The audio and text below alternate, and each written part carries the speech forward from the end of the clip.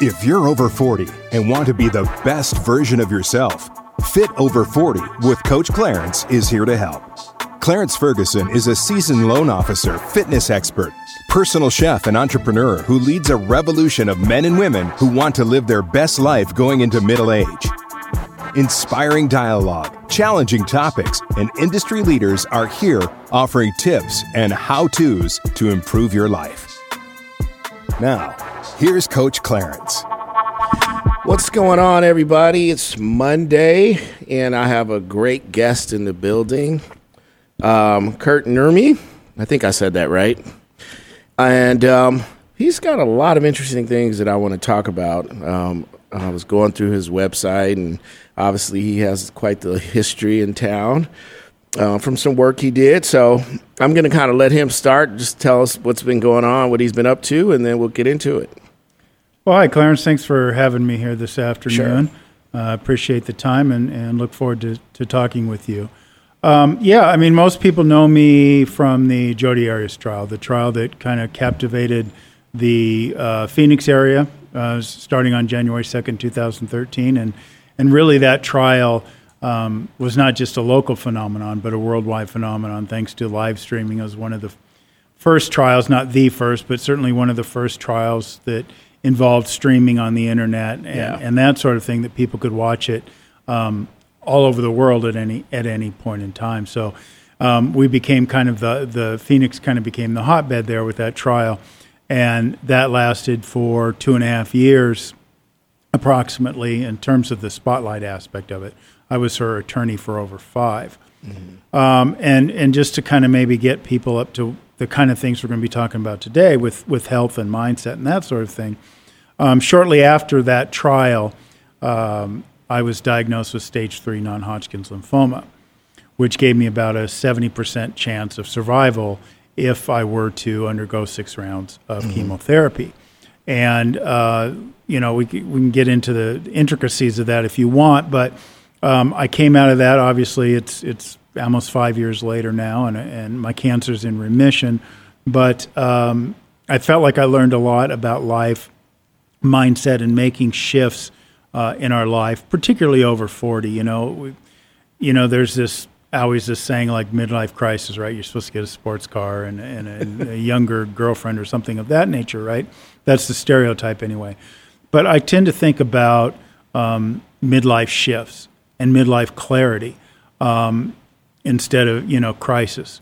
And so we can begin to make sure that we're living our lives as adults, whether that's at 40, 45, 55, in a way that we're not going to have any regrets when our time on this planet's coming to an end. And that's kind of, in a nutshell, and we obviously I hope we'll get into this deeper, but that's kind of in a nutshell what I learned from cancer when my mortality became a reality. And we think about our mortality as something that's going to be down the road, or we're going to get hit by a bus, right? But so with that 6-month look at it, right, it was a real time of introspection, and that's why I decided to write Defend Your Greatness, to help people get in touch with their greatness at any age, quite frankly, so they're not running out the clock on their lives, so they don't feel like they have to have that midlife crisis per se and go and move towards midlife clarity. Okay, so a lot of times when I'm talking to clients, it's interesting that you brought up Defend Your Greatness. What does that mean to you? When I talk about greatness for people, is identifying themselves, because everybody's trying to identify with some other identity instead of their own beauty and what they represent. So what was the driving force behind that? Was it you just feeling like, I'm sure as an attorney, you worked several hours and a week, you're busy all the time, which leads to bad habits. I've trained a few attorneys, and their lifestyles are just atrocious, So tell me a little bit about the motivation behind that of defending your greatness. Sure. It goes back to, I think, a deeper level what we're than what you just mentioned, but I would say that it's probably on a very similar mindset, actually. But I think we're all born with greatness inside of us. That's why we're delivered unto this planet, whether your belief in that regard is spiritually based, religiously based, or even scientifically based, like Darwin. You're here to move the planet forward, right? Mm-hmm. So ultimately, with that reality, we have that greatness that comes into our lives, and that's why we're here. But what happens in our life is that we tend to, we're told not to let that shine. Mm-hmm. Maybe that's an example, right? You don't want to stand out in the crowd. You want to be normal. You don't want to be flashy. You don't want to take too many risks. You want to blend in with the crowd. And really, defend your greatness to me is a process of decluttering your mind and decluttering your life in many ways, so that your greatness can shine through what you're supposed to be, what you're meant to be while you're on this planet. Because and one of the biggest drawback, or one of the biggest enemies to that, is practicality. Because we say, well, I hate my job, but I got to keep doing it for this, and this reason, right? And then we're not really living. It's this old mantra of, dying is inevitable, but truly living and embracing life is optional. And to me, that's what Defend Your Greatness is about. It's about living in and defending your greatness. And you have to defend it because it's always going to be under attack. There's always going to be those choices that are practical but not consistent with what's in your heart. Gotcha. So I know with the legal system, sometimes you being a defense attorney, you have to sometimes defend people who aren't publicly popular, if you will. What was that like? It's not about defense attorneys. I don't know if these the ones you train ever said this, but defense attorneys are there to really defend the Constitution, not the client or their actions. It's about defending the Constitution. So, public popularity, the court of public opinion doesn't factor into that. Our Constitution, we rejected mob mentality in our Constitution. That's what we rejected, a vengeance-based criminal justice system. So I offer no apologies to anyone for the fact that I was assigned to Miss Arias' case as a public defender, or anyone else's case for that matter, as a public defender, and that I did everything I can to actualize their rights, because that's what our system demands of prosecutors and defense attorneys. And if it didn't work that way, if it wasn't inherently adversarial, we'd see probably more wrongful convictions. And I think, and I get attacked by this, but I think the U.S. has one of the best criminal justice systems in the world. And in order for that to function, defense attorneys have to stand up and fight for the rights of everyone, whether they're popular or not. Gotcha. Would you say during that trial, some of that stress led to certain habits that led to you discovering cancer? When did you actually discover you had cancer? Well, I discovered I had cancer in August of 2015, which is about 4 months after the proceedings ended and Miss Arias was sentenced. And to answer your question with a little more clarity, although certainly we never can tell why we have cancer, right? You never know with certainty. I mean, obviously, not even everyone that has lung cancer is a smoker, right? So we don't always know with clarity. But I believe it was certainly the stress of that trial in particular, because I was otherwise pretty healthy, active, that sort of thing. I certainly carried extra weight in 2013, and I dieted and lost a bunch, and wrote my first weight loss book based on that shift in my life, because so many people were interested. But I believe it was ultimately stress. It was working, 12 to 14 hours a day, 6 or 7 days a week in a very high-profile setting, because it's not just a matter of those work hours, but it was a matter of the fact that, my life was being threatened. I had to open my mail with rubber gloves because I was getting white powder in the mail, things like that. So it was a very stressful time. And so I think that stress is the direct reason that I got cancer. So in your book, Weight Loss, The Deeper Dive, what strategy did you go about losing weight? Well, I basically went on a calorie system, reduction of calories to between 12 and 1,600 calories a day. Okay. But one of the things that I did to hopefully get people, it kept me on track with the idea that it would keep others on track, is kind of look at it as a bank account, not look at it as a success failure kind of thing, because I think, when we have goals, like if it's weight loss or fitness or whatever, I think we set ourselves up to be a failure until we achieve that goal. So my goal was the intentions of moving forward towards a thinner body. Okay. So I went with this 12 to 1,600 calorie program that I outlined, and I used it as a bank. I used the analogy of a bank account because there might be occasions, like I remember the year I was going through it, the Seahawks we're in the Super Bowl and we're having pizza party and everything else, right? And so I didn't want to not imbibe and have fun and everything else, right? And if I was on a diet per se, a strict diet, I went in there and did that, I would feel like a failure. But instead, as a bank account, I saved my calories a little bit for a day or two prior. And I saved some calories a day or two afterwards.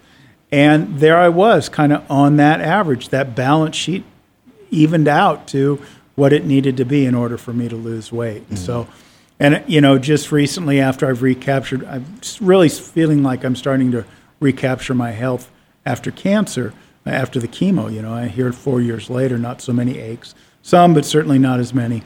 And I'm starting to do that system again and with great success. How much of your weight loss planning was mindset work, which, a lot of the stuff I'm reading from your website and some of your books, what percentage would you say was the mindset? Because most people know they shouldn't eat so much. So how much of that was you saying, I need to change my mindset. I need to change my patterns, How much of that do you talk about in your book?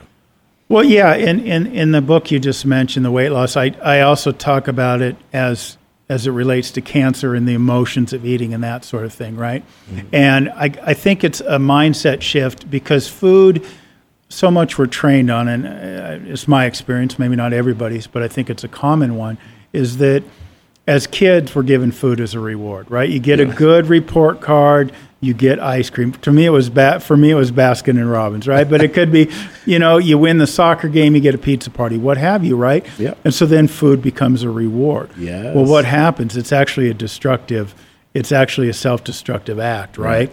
So shifting that mindset into is like, if you use the example of an attorney, you're coming home and I had a bad day, I deserve to go out and have a cheeseburger and fries or what have you, right? You're just doubling down on your pain. You're giving yourself temporary satisfaction, but you're doubling down on the pain. Mm-hmm. So it becomes a matter of caring about yourself. Self-care is a big thing for me, caring about yourself in the long term as opposed to that short-term satisfaction.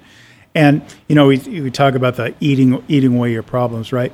Instead of doing that, whether it's eating, drinking, whatever it is, it's a negative self-care act, self-destructive act, is really taking on those issues and the mindset of why am I here? Why am I doing this? Why do I feel the need to eat this? And shifting that mindset instead of eating the cheeseburger or the pizza or the ice cream into true acts of self-care. Gotcha. Now, I've noticed that you're doing seminars and stuff. Is the focus on just purely weight loss or a combination of all of it together? No, I mean, I've authored several books. So recently I offered a seminar on book writing, but that to help people self-publish and that sort of thing. So I haven't done any seminars per se on weight loss.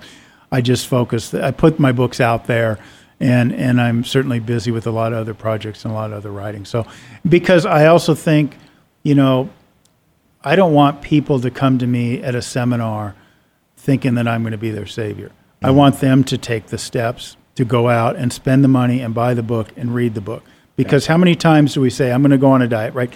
New Year's resolutions are the silliest thing in the world, right? Because willpower is like a muscle. It's eventually going to give up. Yeah. So unless you are invested, unless you're taking the steps, you're really not going to get the results. You come to me, I talk about how I lost the weight. And you're going to say, oh, that's great, I'm all motivated, and then a week later, Nurmi's program didn't work. Yeah. No, go in there, read the book, and do it yourself. Because the only thing you really need in this regard, in terms of weight loss, is your mindset shift. And no one can give that to you. Gotcha. You can have it spurred along by coaches like yourself, but you ultimately have to do it yourself because you're the one standing at the fridge at 6 o'clock at night after you've been home, right? You're not there over your client's shoulder, and neither am I. So ultimately, that mindset shift is what has to carry a person. Gotcha. All right, let's take a break real quick, and we'll be right back.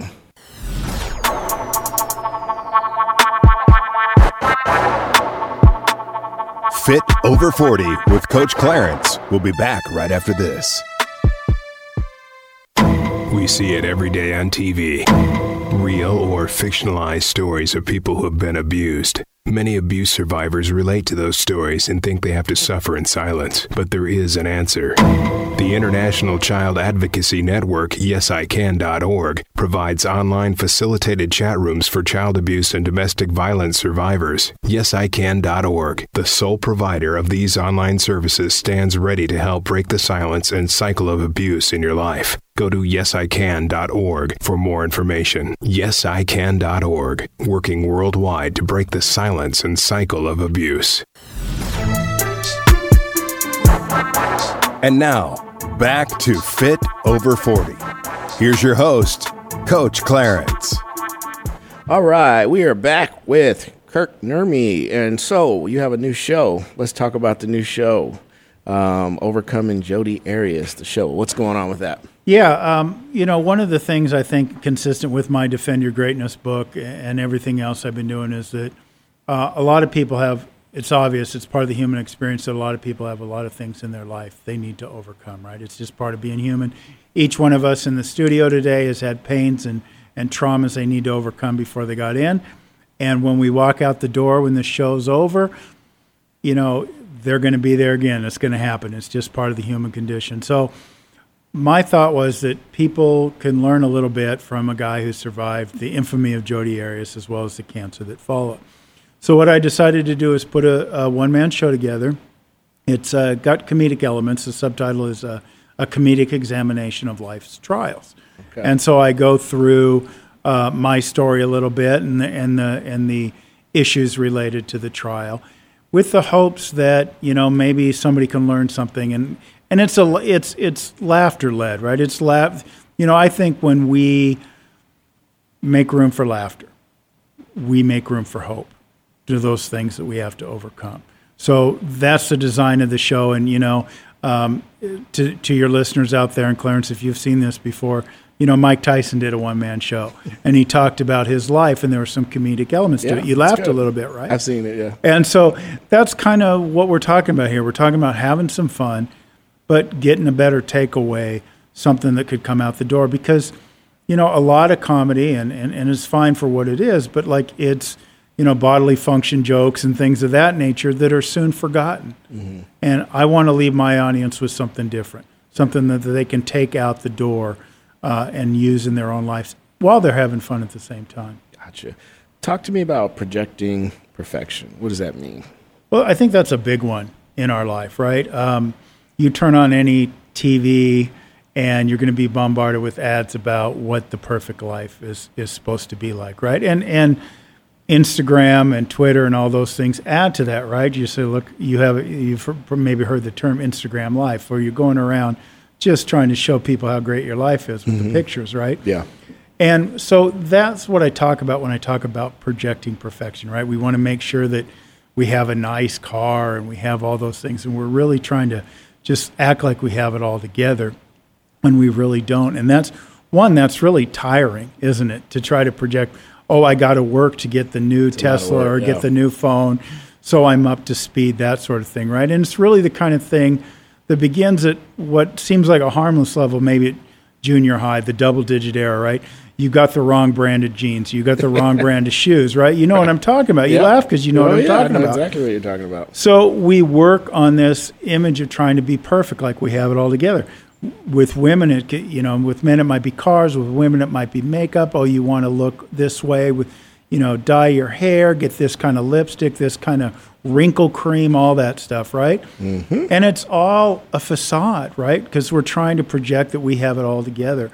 And I think we spend so much energy doing that if we really just decided to stop doing that, start connecting to ourselves, start listening to what's in our heart, that perfection, that greatness is really what's meant to shine through, and it will shine through. And ultimately, some of those material things that you think are going to make you happy when you buy them that really don't are actually going to start flowing in your life, but in a more meaningful way, things that you really treasure every day. Like if you've ever heard the saying, whatever you don't sell, you buy every day. And that's what I talk about so much, because we are looking to project perfection of, our house, our car, everything else. And all that effort can cause us not to look in the mirror and not look inside. I noticed you talk a lot about faith. How much of this journey did you rely on your personal faith? I think it was a development over time, because, if you were to ask me back in 2012, 2013, I would have told you I was an atheist. And I would have told you that because, and I still remain that, to the idea of what I've talked about this, the concept of a judge, Judy God, where you're somebody higher up is wagging their finger at you and damnation, right? Mm-hmm. For stealing a piece of candy or what have you, right? And I'm still an atheist to that kind of God, but what I really see now is more of God, spirit, source, whatever word you want to call it, as a loving force that is driving the universe that is available to us. So it's maybe something that people would call more spiritual. I still think it's, I attend the Unity Church, and so it's kind of more of that love-based idea of God that's always there to support you and never there to condemn you. When I spoke there a while back, and I talked about the difference I saw between Judge Judy God and Mr. Rogers God. And to me, I would consider the Mr. Rogers God the more, anthropomorphic personification of where I see God as being, as opposed to that wagging your finger kind of thing. Gotcha. Interesting. Yeah, because I noticed you had mentioned faith a couple times, and I think you have to find something that you can anchor yourself with when you're trying to change, something that will remind you every time. Because when you're dieting or you're doing anything where your life is changing, you constantly have to have an accountability partner, and sometimes that's just you. Who did you rely on through this? Is there somebody in your life that you said, this is what I'm going to do, and this person is holding you accountable, or did you just do it all by yourself? Well, that's a hard question to answer, but I certainly had a couple mentors that stand out that I talk about in Defend Your Greatness in the dedication section. Kyle Cease, I don't know if you've heard of Kyle Cease or not, but he was a famous comedian who was in a couple movies. 10 Things I Hate About You, teen movies, like 80s type movies, And, he became a bit of a mentor of mine through YouTube, and then we actually worked together in person. And I think his work on mindset shifts and stuff was important to me, too, and being open to the universe. And then I had a chance before his passing. It was really the greatest honor of my career, I guess, if you called a career. I had the chance to work with Sean Stevenson. And I don't know if you're aware who Sean Stevenson is, but if you're not, ladies and gentlemen, you should look him up. He was known as the 3-foot giant. He was born with brittle bone disease, which has a technical name that I would completely butcher. But he could never walk. He was, his mother was told he was going to die within a few days. And he became a PhD and a keynote speaker, and he lived up here in Scottsdale, actually. And I had the honor of working with him. Both he was my mentor in speaking and to some degree this book and certainly life in general. So he was a big help to me as well. So there was some accountability there. But ultimately, like I say, we can have help. We can't instigate our own shifts always. But in the end, no matter who you have to listen. It comes down to you, right? Yeah, because any client you have can sit there and come in and tell you, yeah, I'm doing this, I'm doing that, and just by looking at them or what have you, they're going to McDonald's and drinking 5 milkshakes, right? Bit of an exaggeration, but you get my point. No, it's not. All right, it's not an exaggeration. But you see what I'm saying. So yeah, I mean it's important to have mentors like that, and Sean and Kyle stand out particularly as a couple people, and now I've been following William Linville. I haven't had a chance to meet him yet, but he's a great spiritual teacher as well. Gotcha. So what's coming up for you? What's next for you in this journey? What else do you have going on? Oh, my. Well, in a couple weeks, I'm going to debut Overcoming Jodi Arias, the show we talked about a few minutes ago.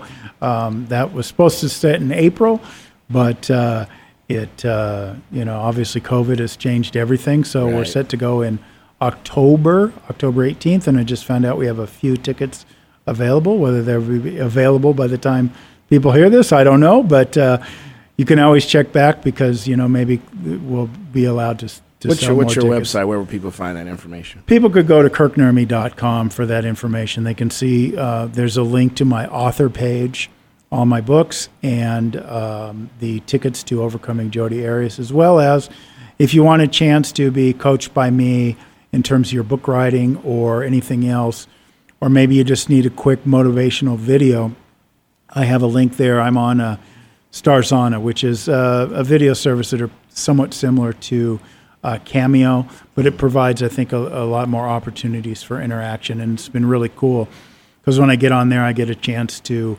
offer some inspiration to some people that are going through cancer and different struggles in their life. It's so neat just to be able to make somebody a 5-minute video and send it off to them and know that it's changed their lives and hear back and things like that. So all those things are up on my website, and I'm going to keep moving forward. I'll be filming The Forgotten Boise 7 in November, and we'll be looking out for that. Maybe we'll get a chance to talk about that down the road closer when it comes out. It's an important story, I think, because what the human mind is once allowed to happen, it can allow to happen again. And these women, for those who aren't familiar with the story, these women being discriminated against for their sexual orientation is certainly one of those things. So I'm just honored to play a small part in what I think is an important story, important documentary. Excellent. Very good. All right. Well, I appreciate you coming in and chatting today with me. I know you're a busy guy. Well, you bet. You got a lot going on. And I really like some of the things that you're saying on your website, some of the things you're saying, because it's kind of similar to some of the stuff I do. This month I focused on stress and how people can deal with stress. And a lot of stress that we have in our lives is brought on by ourselves, You're right. I mean, that's, in Defend Your Greatness, I talk about quieting the mind, and I think one of the greatest acts of self-care is meditation. Yeah. And so, and the stress we bring, it's amazing how much that we invent problems. So the mind invents problems so it can have a use to solve them, right? Yeah. And if we get into meditation, we begin to quiet that mind and quiet that voice, and also maybe recognize it too, because I talk about this a lot with fear, because most of the time the mind will create something for you to be afraid of, right? Yeah. Oh, I'm going to say the wrong thing. I'm going to do something else, whatever, right? And it's a lie. It's just a lie. And the other alternative is, so what? So what if this happens, right? So what if I get fired from my job, whatever? Right. Right. So living without that noise is one of the greatest acts of self-care I think we can engage in. Love it. I love it. All right. Very good. Well, again, thanks for coming in, and we'll see you guys next week. Thanks for listening to Fit Over 40 with Coach Clarence. Clarence Ferguson is a seasoned loan officer, fitness expert, personal chef, and entrepreneur who leads a revolution of men and women like you who want to live their best life going into middle age. Join us next time for more inspiring dialogue, challenging topics, and industry leaders offering tips and how-tos to improve your life right here on StarWorldWideNetworks.com and wherever you get your podcasts.